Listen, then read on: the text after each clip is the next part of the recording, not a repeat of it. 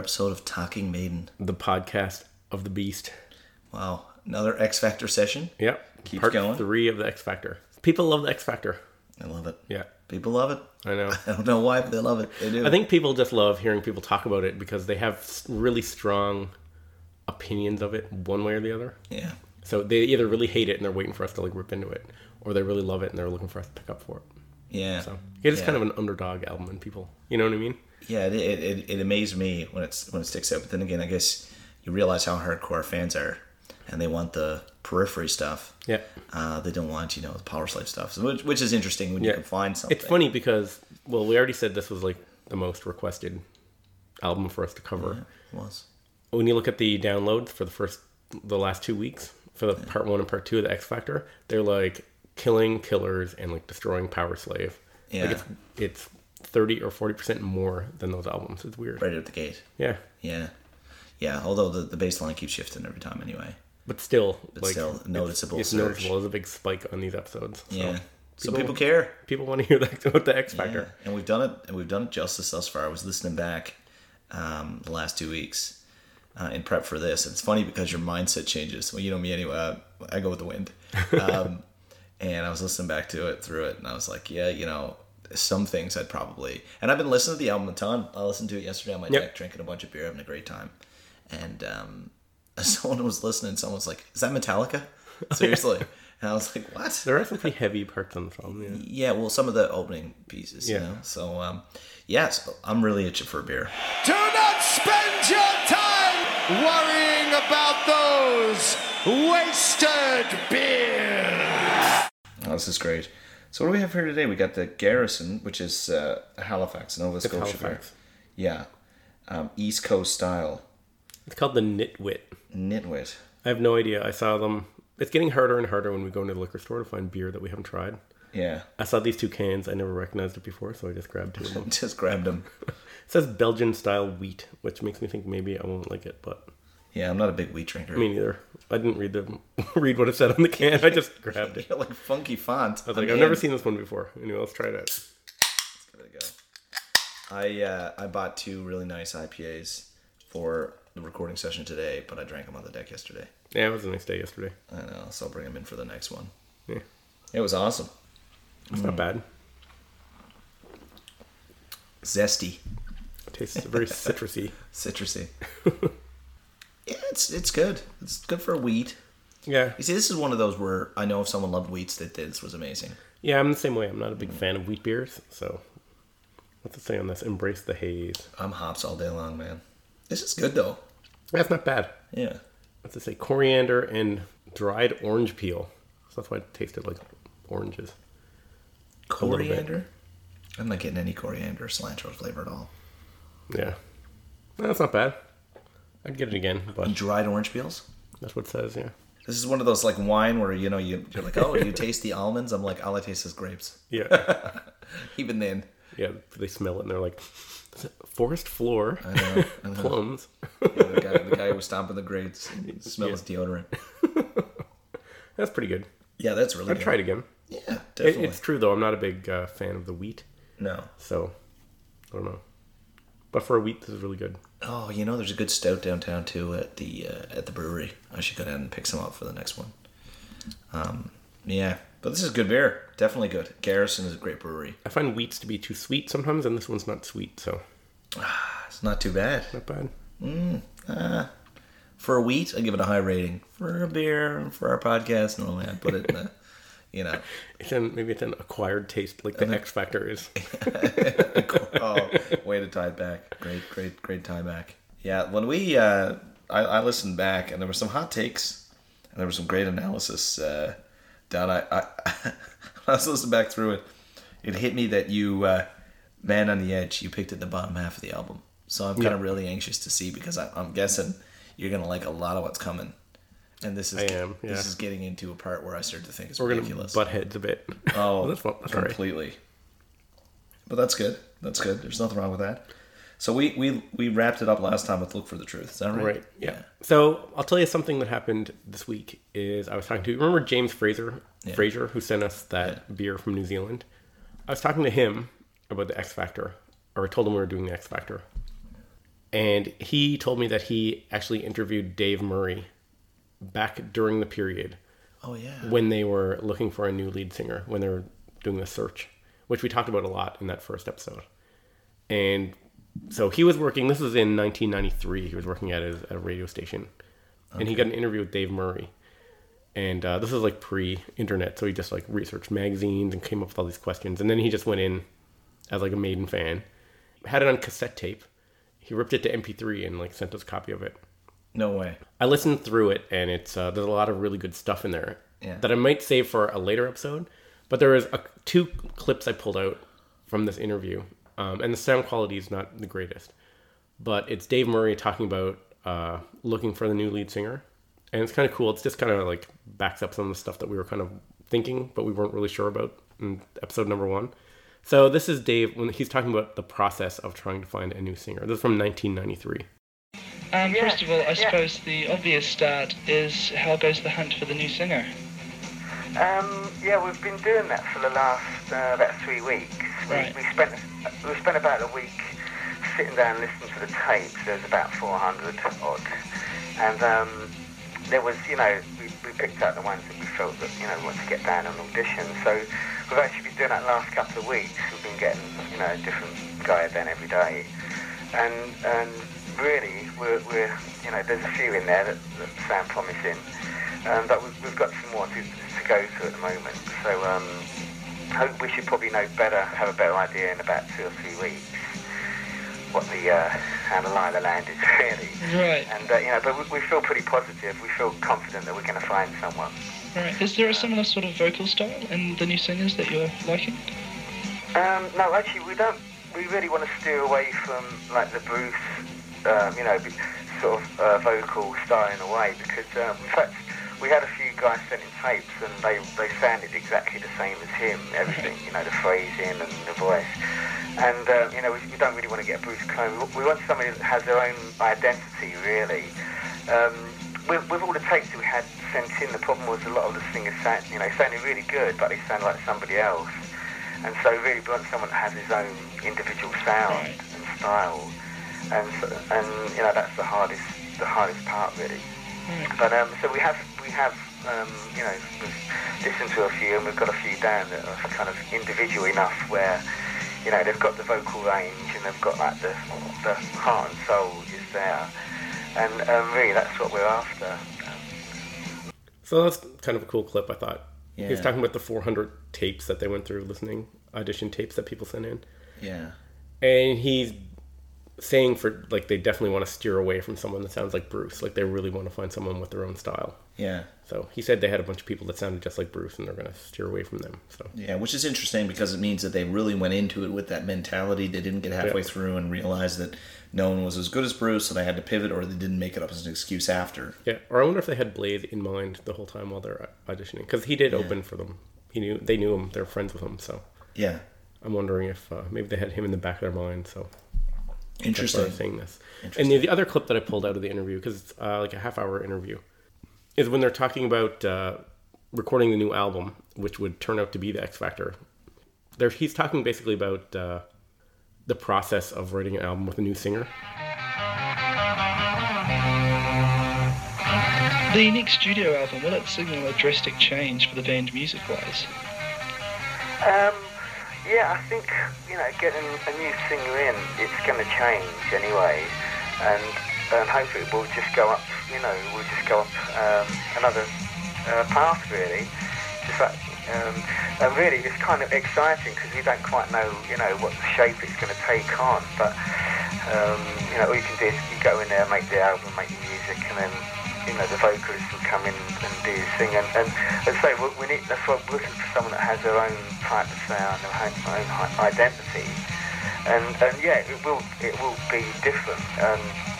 I think the same way when Paul Di'Anno was in the band, Iron Maiden sounded like that. And when Bruce came in, we changed. And now with another singer, it will change. And, it will take on a new direction. But it will be, musically, I think it will be as strong as before, if not stronger, because having someone new in the band can kind of give you a lot more enthusiasm. Having new blood can spark off new things. So, it will be different, and for the better, I would think. How difficult is it writing new material when you're not too sure of the new singer's vocal range and vocal style? Well, really, I think when that goes, when we actually sit down and when we're working at stuff or writing stuff, most of the time, a good singer will be able to, sing in any key, really. I think they probably have their favourite keys, but most of the time, a good singer will be able to adapt to any situation, really. That's why we're looking for someone that has to be pretty versatile, have a good full range, and which, like Bruce had, and that's, we'll be looking for a singer that, will have that type of range. And so we'll be able to deal with anything that he gets thrown at him. And, a lot of the stuff that Steve writes, especially, a lot of stuff's sort of quite off the ball, really, and there's certain phrasing, it's not a straight head rock band, really, as such. There's a lot of time changes and lots of stuff in there. And so, it's a task, but it's something that once you get your teeth into, I think, right. we'll get someone that can handle it, Right. Wow. Yeah. Yeah. Well done. Yeah. He sent that through, and I saw it. I was like, I'm gonna wait till you chop it up. But that's really cool. Yeah. It's quite an addition to the conversation. Yeah, it is interesting to see the writing. What they're thinking about in terms of the vocal range. So yeah, that was really cool. It was cool of them to send that interview. Yeah. I just happened to have it on a cassette tape somewhere. So. Wow, it's pretty cool to get to do that, I gotta say. Awesome. Well done. Thanks again to James. Yeah. So we'll get into the songs. Before we get into the songs, I have this book here. It's called At the End of the Day, The Story of the Blaze Bayley Band. Okay. So I ordered this and it didn't come in time for the last 2 episodes. So I have it for this 3rd episode. I've been reading it as fast as I can, going through it. There's a lot of really cool stories in here. I might bring up 1 or 2 additional ones, like when we're finished going through all the songs. Yeah. It's a pretty cool book. It seems good. There's a lot of the Blaze Bayley solo stuff, but I was concentrating on reading the part about like the X Factor and Virtual 11. Yeah. But it's pretty interesting. It's written by a guy that was in his band, so. Oh, cool. Okay, yeah. The End of the Day, The Story of Blaze Bayley Band. Yeah, it's a pretty awesome looking book. What year is this? 2010. 2010. Yep. Yeah, it's good few pictures in it. That looks really good. You just got this, where'd you get it? I got it. I ordered it online, so I just got it a few this is cool. A few days ago. Yeah. Lawrence Patterson, The Story of Blaze Bayley Band. Cool. And it's signed by, of course, but only by signed things. I swear to God. That's awesome. Yep. There's a story in there. I won't get into it now in detail, but there's before Blaze was playing at the Brixton Academy, and he got a package backstage, and he opened it up, and it was a brick that was painted gold, and a selection of fine ales, and it was from Bruce Dickinson to Blaze, and there's a note, and it said, "Good luck. This is your first step, and I really wish you all the best." Well, so that's kind of awesome. Cool, yeah. That's awesome. Yeah, because you were talking last episode about how they always kind of had respect for each other. So. Oh yeah, those guys have a bromance. Bruce is a class act. I think Bruce is classy, and I think Blaze respects him like crazy. Yeah. This is excellent though. In the foreword here in the acknowledgements, the author here, this guy Lawrence, he thanks the guys from Iron Maiden, but he specifically highlights Yannick and Steve. But at the end he says, some critics in the book were disappointed that more of this wasn't about Maiden. Well, it isn't a book about Iron Maiden. They were always one of my favorite bands in the 1980s and still play with all their hearts. Still play them with all my heart. But the Maiden stories written elsewhere. There are always things that you can't mention about any band because it's too raw, too close to the bone in one way or the other. This book's intention was never to stir any negatives, but to tell a story, that's all. Yeah. Really cool. So it's really well written. Some of these books. There's another book that I got, and I have it here. I ordered this online because it was just an Iron Maiden book that I had never heard of. It's called Playing with Madness, a collection of writings on the Beast by Neil Daniels. If anyone's listening to this, don't ever buy this book. It's a pure waste of money. Well, what is it, recycled material? There's a few, 3-page interviews at the beginning, and then when you get into it, and then half the book is, there's assorted set lists, and it just has random set lists, and that takes up 20 pages, and then it has a list of other albums, and then they list all the songs. And then there's a bunch of really crappy pictures. And then there's stuff cut and pasted from the internet. It's a really, really not a good book. And it doesn't even seem a full-on. I think it's someone just slapped it together, hoping people like me would buy it without reading reviews. And that's exactly what you did. Yeah. Look, even the cover photo, the aspect ratio is wrong. Yeah, so everything's just It's all like they had it edited by kid. So, yeah. Maybe I should start reviewing all my Maiden books. I got 20 of them now, probably. Well, when are you going to write a Maiden book? I should someday with all these. All this. After all these all the albums. No joke, because the interesting thing is that when you do research, you go through all the secondary sources. So these are all secondary sources, right? These books are amalgamation. So in history, they're secondary sources. They cite original things, which are like real information was released from a concert, stuff about the band, stuff that came directly from the band's mouth. That's like a primary source. Most of what we read is amalgamations, and then there's gaps and inconsistencies.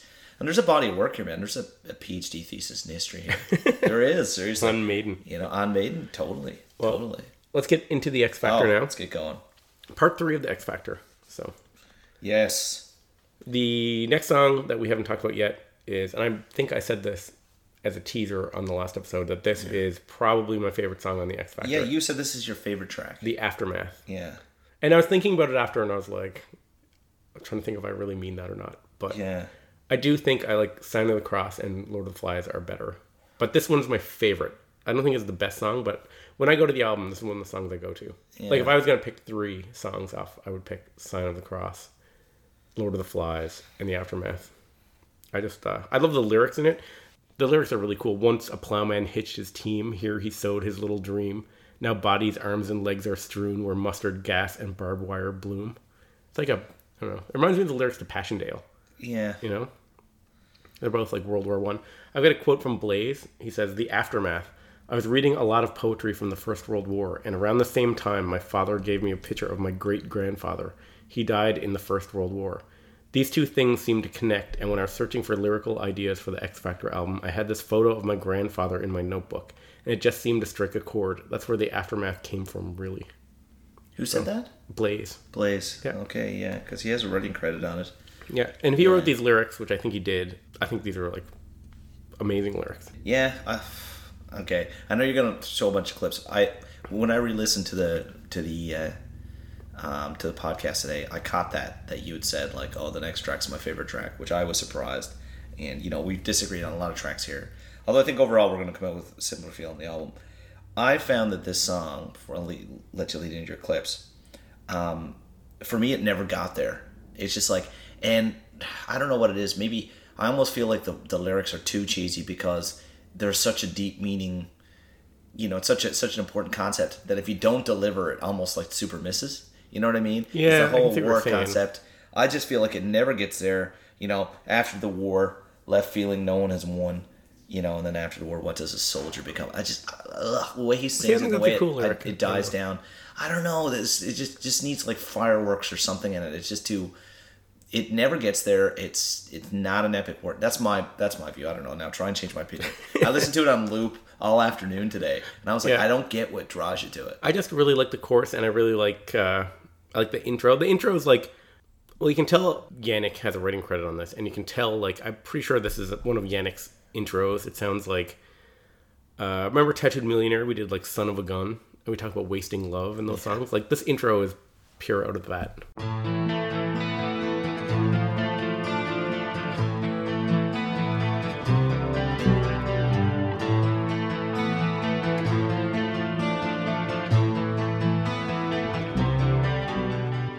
So that's pure like Yannick, I think.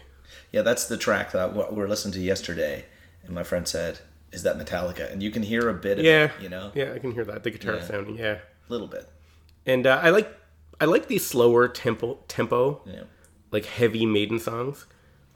It kind of has like a military kind of drum beat to it, like you know what I mean, the speed. Yeah. Just these ones that like chug along, I really like, and that's a lot of what I like about this album. And I just love this. The part you were talking about, the after the war part. Yeah. I really like the way he sings it. And I love the guitars, the way they come in, the way all the music comes in after he's like, after the war, what does a soldier become? And then after that, the guitars that come after that. Yeah, I just feel it grinds right down. Yeah, but I don't feel it picks me up. Well, it's not supposed to be a pickup. Let's highlight it. Let's hear it. After the war, left feeling no one has won.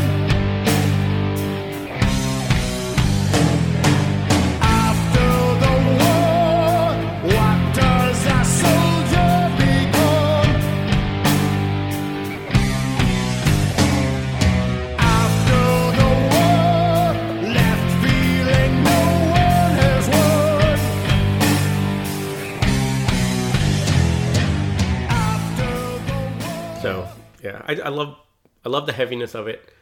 I love it's just this slow grinding, and I love the way the drums come in when he's finished singing with the bang, bang, bang. It's just, I don't know. Yeah, it just leaves me wanting. I don't know what it is. I mean, I just don't like it. I don't get it. I don't know the slow tempo there, if it's meant to like, you know, evoke emotion, but it doesn't for me. I want more. And I do like the way he sings it. Yeah. But I just wish it would really accelerate after, you know? Yeah. Well, it does accelerate after. The part where he screams like, "I'm just a soldier," which is awesome. And then Yannick comes in and he just comes in. There's like a cool instrumental part, and then the solo comes in. It's like one of those improvised kind of solos where he just plays this improvised thing, but then he goes into this riff that's very like melodic. I think this is part of the reason I love the song so much. I think this is one of the best solos on the album. I'm just a soldier.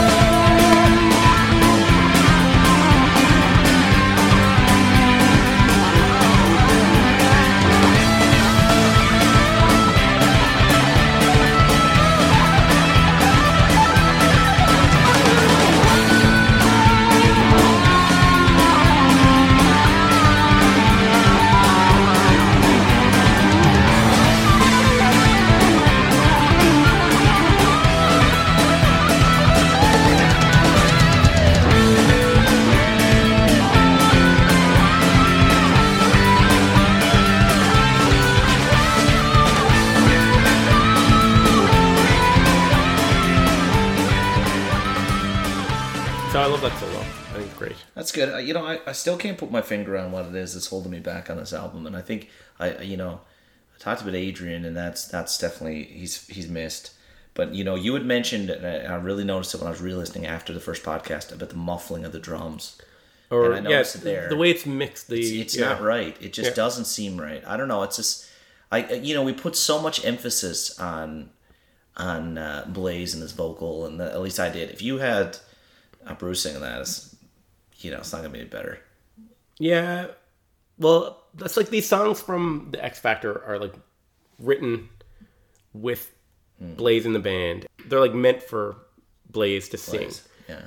Like I have a live clip of them doing the Aftermath, and listen to how Blaze just like nails the vocals on this. Silently to silence fall in the fields of futile war. Toys of death are spitting red, where boys that were as soldiers live. War horse and war machine curse the name of liberty, marching on as if they should mix in the dirt of brothers' blood. In the mud and rain, what are we fighting for? Is it worth the pain? Is it worth dying for? So two things about that clip is Blaze can sing these Blaze songs great live. The other thing is, live, I think these songs sound a lot better. Because I mentioned on the episode before this that this is the first album after Martin Birch retired. Yeah. Yeah, like on the album, it just seems like none of the instruments really like pop. Like if you're listening for the drums, they kind of sound, like you said, muffled. Yeah. The guitars don't really, like I don't know how to describe it. It just, I don't like the sound of the mix of the album. Yeah. And I think a remix could really like. Yeah, although you highlighted it before about Yannick's solo there, and Yannick is really good on this album. Dave isn't bad, but for me, it's just, I don't know. It just feels missing. I'm trying to put my fingers on it, not as a heavily educated musician, but for my feeling, it's just but, and it's funny too that, we're here trying to put our finger on what's different. The bass is so dominant in this album too, and we'll get into that in a few more tracks. And to be so off on the drums, I don't know. It seems to me, I don't know what's going on. I think like the past Maiden albums, they sound so, I think they sound great. Yeah. And this one is it's a bit of a change. Yeah. I know. I hear about people talking about like Kevin Shirley's albums that he masters, and they don't like it too. But I think they sound great. Was it something they were trying at the time, mid-90s, like that grungy? Yeah, maybe. I don't know.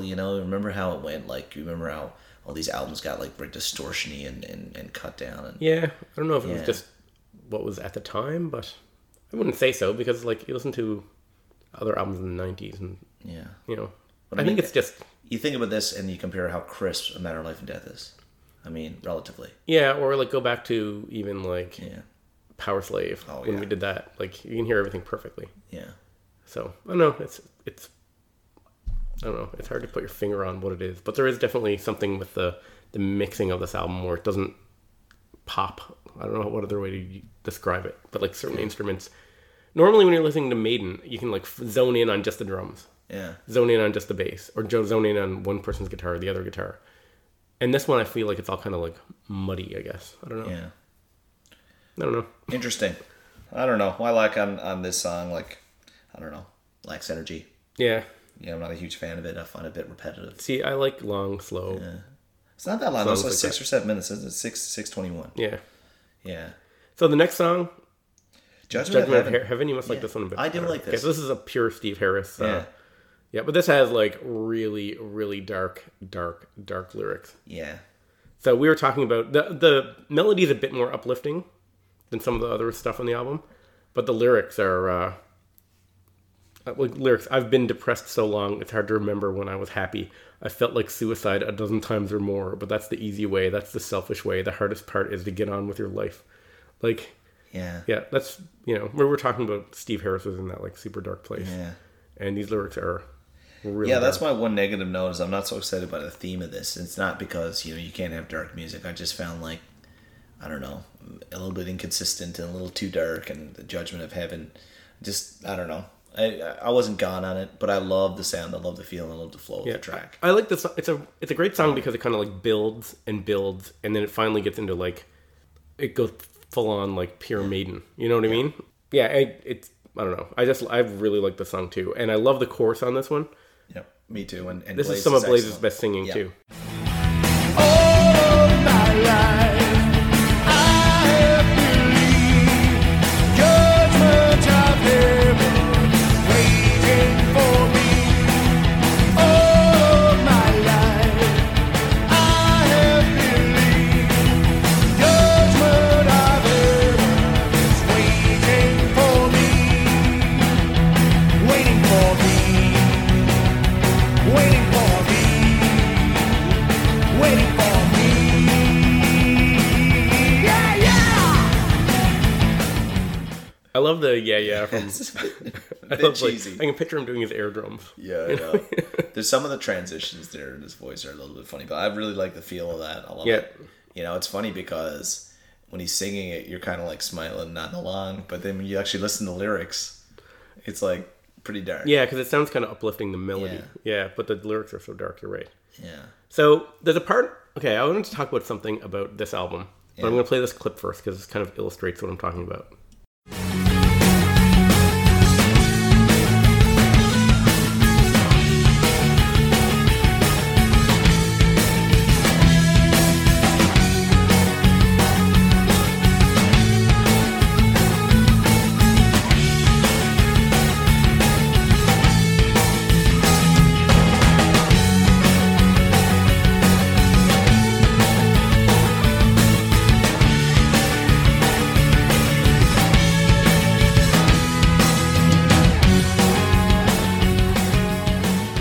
So that's a really cool instrumental part. I wouldn't call that a guitar solo.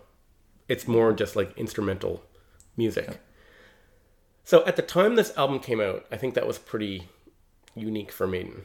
Mm-hmm. So we were talking about how this album was kind of like off-putting for fans. So you have the dark feel and the dark lyrics. You have the different sound from the different producer. You have the new singer.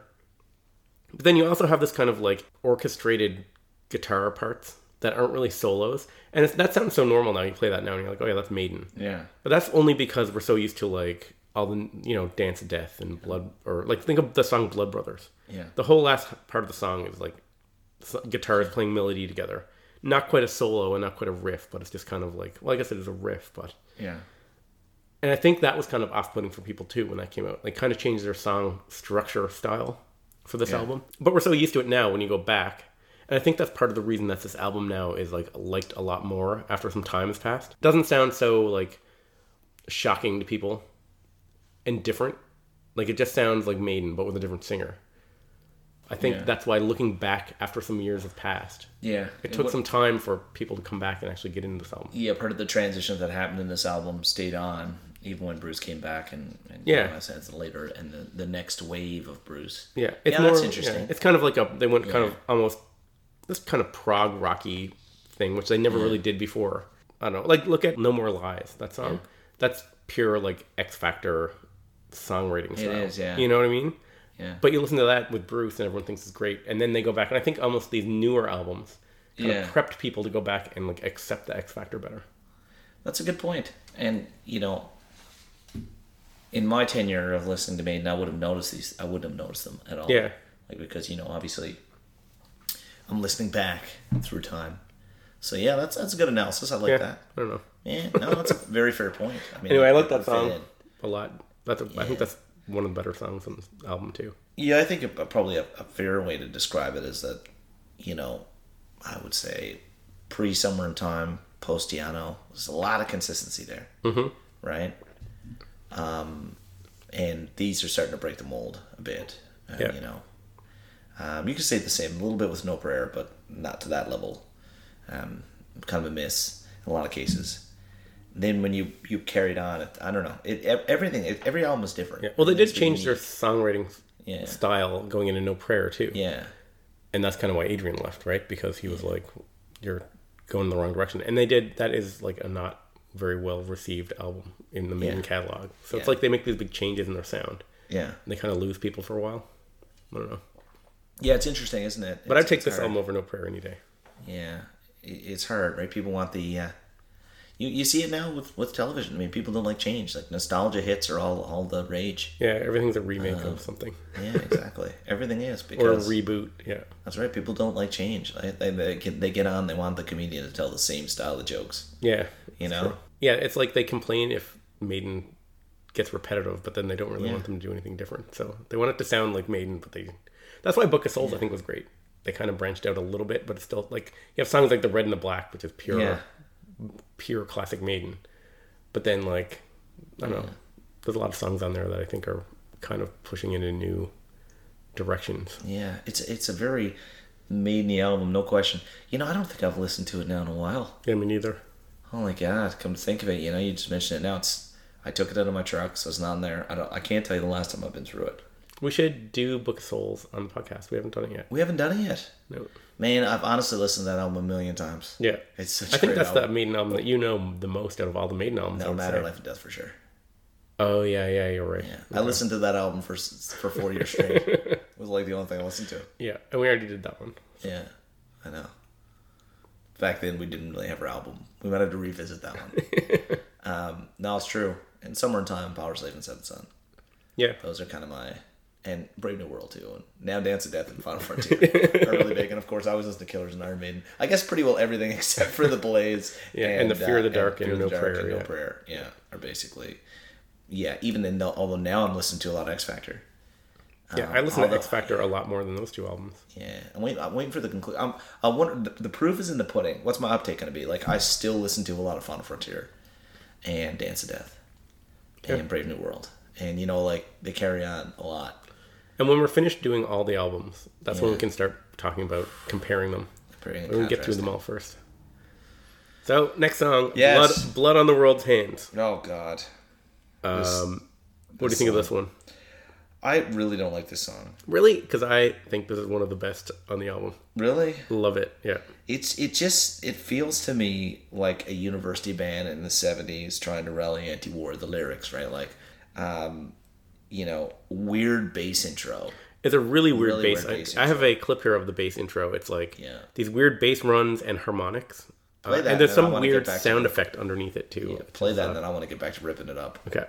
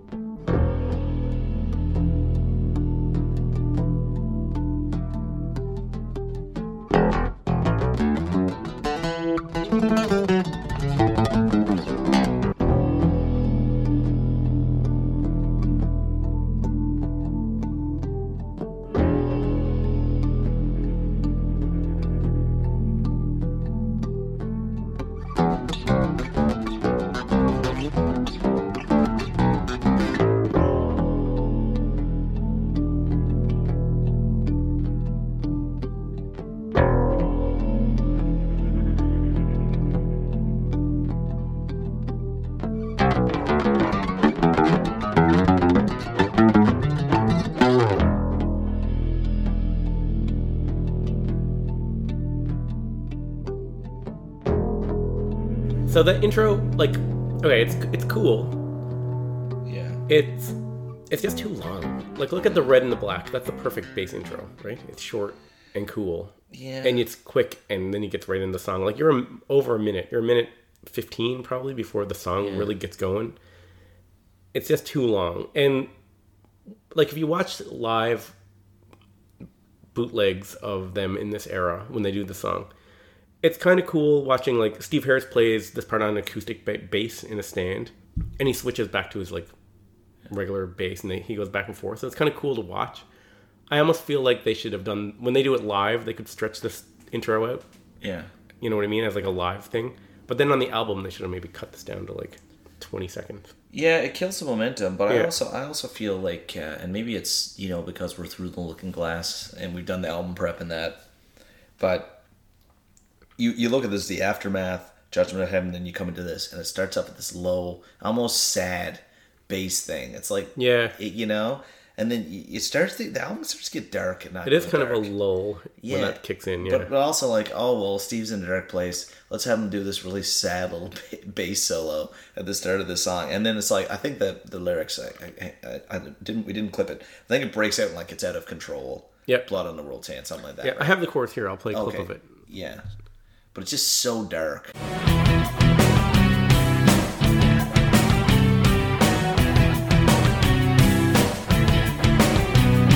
Sometimes it makes me wonder, sometimes it makes me question, sometimes it makes me sadden, always it makes me angry, but when you can see it happening, madness is all around you, nobody seems to worry, world seems so powerless to act,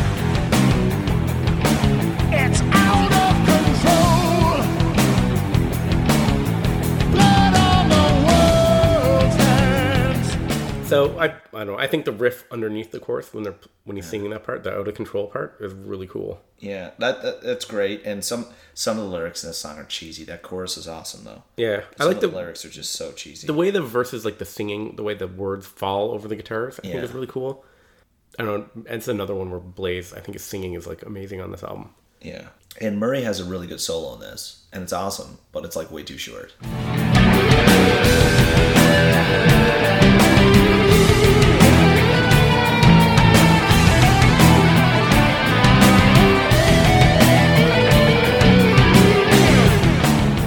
That's my favorite solo on the album. Yeah, it's a good one. It's just so brief. Yeah. As he clips it, I was just like, you could lean into that for 2 minutes. Yeah. This really cool. I'm sure you could link that to a couple other songs where he's done something similar, but to me, that really caught me. Yeah, that is a really good song. It's short and sweet. Yeah. Another thing with this song is, like, after the chorus, they keep going, and these, like, keyboards come in. Yeah. And I'm wondering if that kind of like orchestration with a keyboard was kind of off-putting to people at the time. Because, I mean, we had that in Seventh Son and stuff. And, like, you know what I mean? The keyboards weren't new. But the way they're using the keyboards is kind of like giving texture to it almost. Which they did on Dance of Death, like, to the max. And, like, we're so used to it now. And I'm wondering if hearing people use, like, kind of keyboards in the background like this would be kind of off-putting as another change in sound.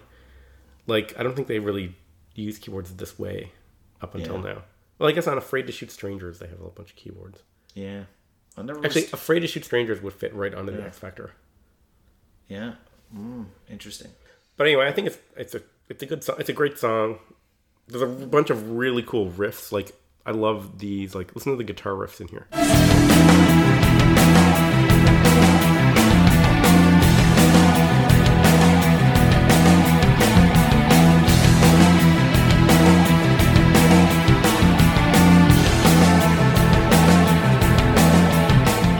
So you can really hear the keyboards heavy there over the guitar riffs. Yeah, barely. It really? Doesn't stand out to me. It stands out, like, really loud to me. Yeah. Yeah, so for me, Blood on the World Hands, this track is, I don't know, I mean, there's some positives in it, but it just feels a bit too cheesy for me overall. Lyrics read like, you know, they're too simple. It's like an anti-war song.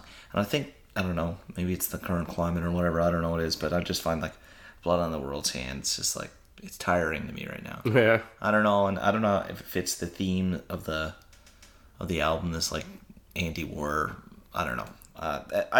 There's decent solo in there, There's, the chorus is good. Lyrics are overall cheesy. I'm just not a huge fan. Yeah, see, I like it. And you mentioned the solo.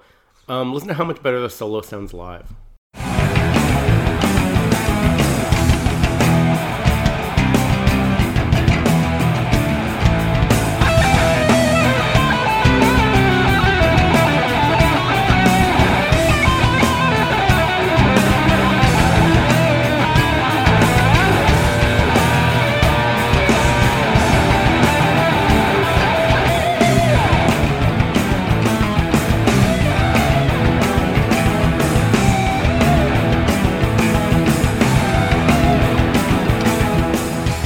So just live, like all these songs, when I hear live versions of them, they just sound so much better. And I think it's the mix, like the solo there just like cuts right through.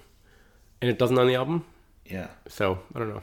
That's just another example of the mixing or the mastering or whatever of the album. I guess the mix. Yeah. Yeah, that it plays, almost sounds more punchy live. Yeah. And it sounds heavier too, which I like. Fair point. So the next song is The Edge of Darkness. So that's Harris, Blaze, and Yannick. Yeah, this is the Apocalypse Now. Yeah, which is a great movie. One of my faves. That used to be one of my favorite movies. I guess it still is. I haven't watched it, but I remember being like, in my early 20s. Yeah. And watching that movie like, I don't know how many times I've seen that movie. Tons and tons of times. Yeah, well, the original book, which I haven't read, but it was about World War II. Yeah, I had to read that for my university English, whatever. Yeah, it wasn't about World War II. It was way before that. It was about the Belgian Congo. Was it? Yeah. Like, not the Boer Wars. The guy was still named Kurtz. And it's basically he had to go in. It's a very similar plot, but it wasn't set in Vietnam. Yeah. There's no historical... It didn't happen, or... There's no, it's fiction. It's just totally fiction. And it was written long ago, and then they adapted it when they made it for a movie. That's Francis Ford Coppola, right? Yeah. And Robert Duvall's in it. Yeah, a Redux version came out, which is like a director's cut. Yeah. Which I was all excited for. And then I finally got to see when it came out. And like there's a reason that they cut a lot of that stuff. It's just these extended scenes that just, to me, they just destroy the momentum of the film. But the original is like one of my favorite movies. Love it. So you'd think I would like love the song. Yeah. And I do like the song. It's like 100%. It's not inspired by Apocalypse Now. It's basically like regurgitating dialogue from Apocalypse Now. Yeah. Like he says, for a week I have been waiting. Still, I'm only in Saigon. The walls move in a little closer. I feel the jungle call me on. Every minute I get weaker while the jungle, they grow strong. Anyway, it's just like, it's straight out of Apocalypse Now. Like, this is pretty much the lyrics to this song. And this is clips from the movie. I'm here a week now, waiting for a mission. Getting softer. Every minute I stay in this room, I get weaker. And every minute Charlie squats in the bush, he gets stronger. Each time I looked around, the walls moved in a little tighter. Like the lyrics, they basically took dialogue from the movie, changed them slightly, and made lyrics. Like that whole part about like everything, everyone gets everything he wants. I wanted a mission, and for my sins they gave me one. That's like right. They brought it up just like room service. And then the next line, yeah, exactly. Yeah. They brought up just that will be my next cheesy lyric. Yeah, well, that's a lyric word for word from Apocalypse Now. He's basically just taking the narration. Say they brought it up just like he says service? They brought it up just like room service. Oh, wow, yeah. Like this whole thing about everyone gets everything he wants. I wanted a mission, and for my sins they gave me one. That's a quote. Yeah. And brought it up like room service. That's a quote. And I'd never want another one. I remember he's in the room like losing his mind. Yeah. And then they come in and grab him and throw him in the tub.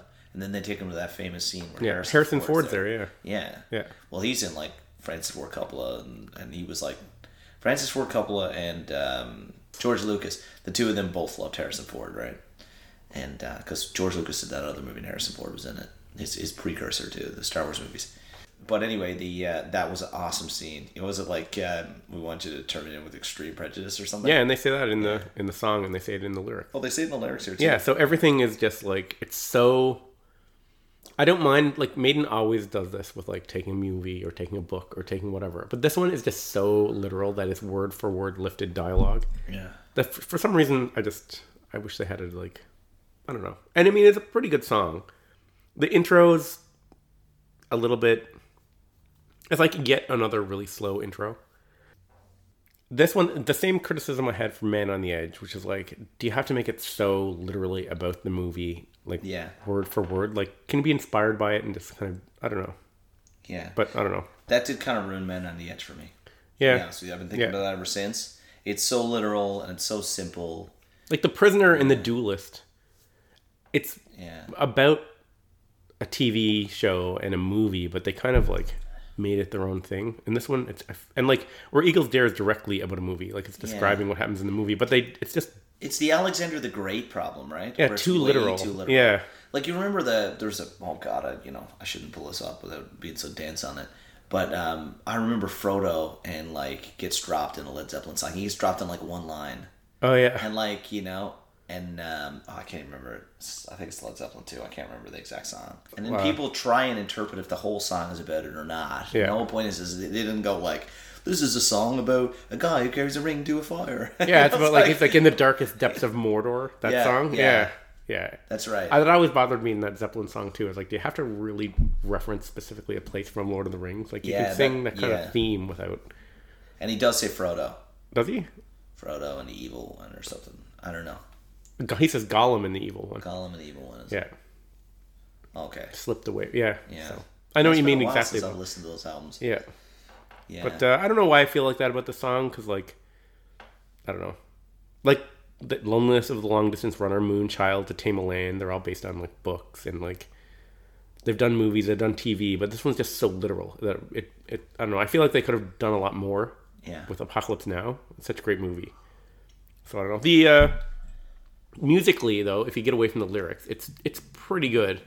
It's not one of my favorite on the album. I really love this riff.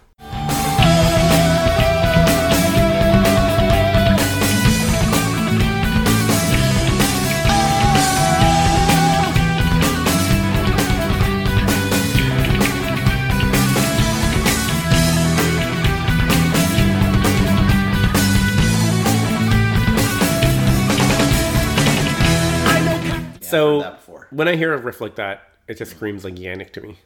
It sounds like one of those Yannick riffs that are kind of like... Yeah. There's a certain sound to like Yannick riffs that he writes, and that sounds like it to me. I'm not sure if he's like... I know he has a writing credit on the song, and I'm assuming that he wrote that riff just because it sounds like... I made fun of that in like either last episode or the episode before. When you hear a riff that's like doodle doodle doodle doodle doodle, that's like a pure Yannick thing. So... But I like it in the song. It's pretty cool. There's some good solos. Once it kicks in, you get the gallop. So this is like an example of like classic Maiden sound on this album.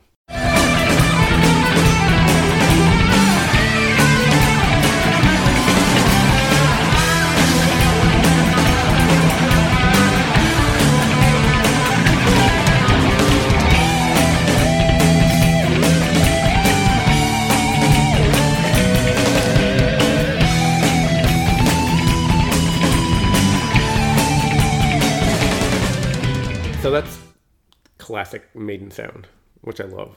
Yeah. And I love the part two right after that. It was just about to go into it, where he's like, here, I am the knife in my hand, and now I understand why the genius must die. And it slows right down to junk, junk, junk, and goes into this like slow chugging part.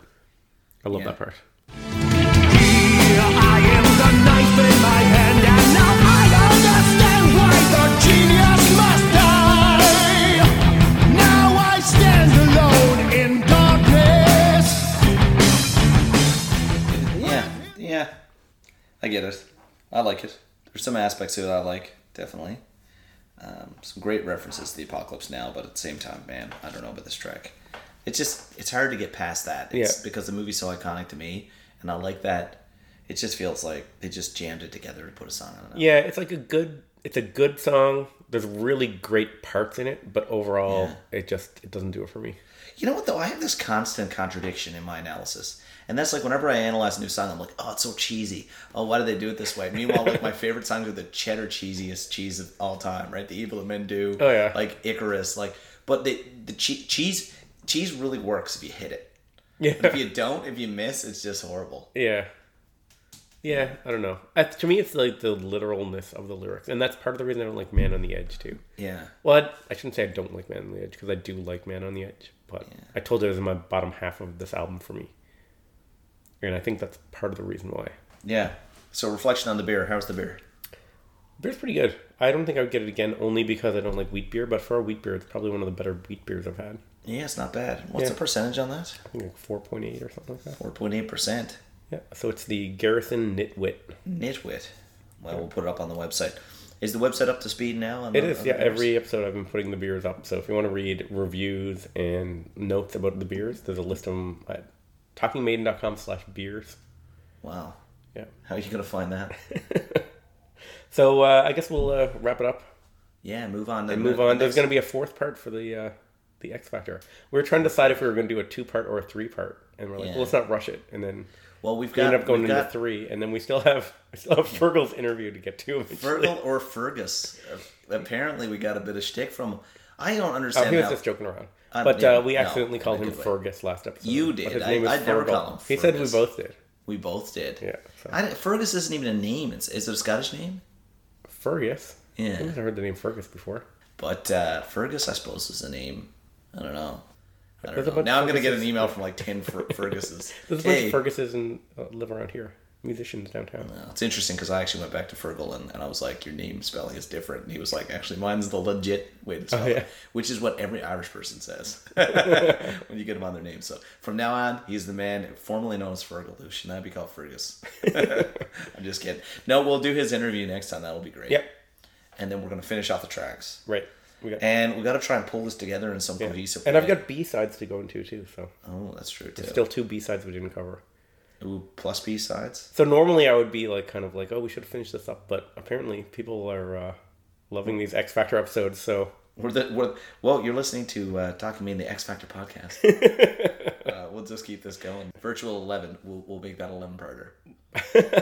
We'll leave Virtual 11 for a long time. After we finish this, we'll get back into the classic albums. Yeah, No Prayer. Yeah, maybe. No Prayer would be good.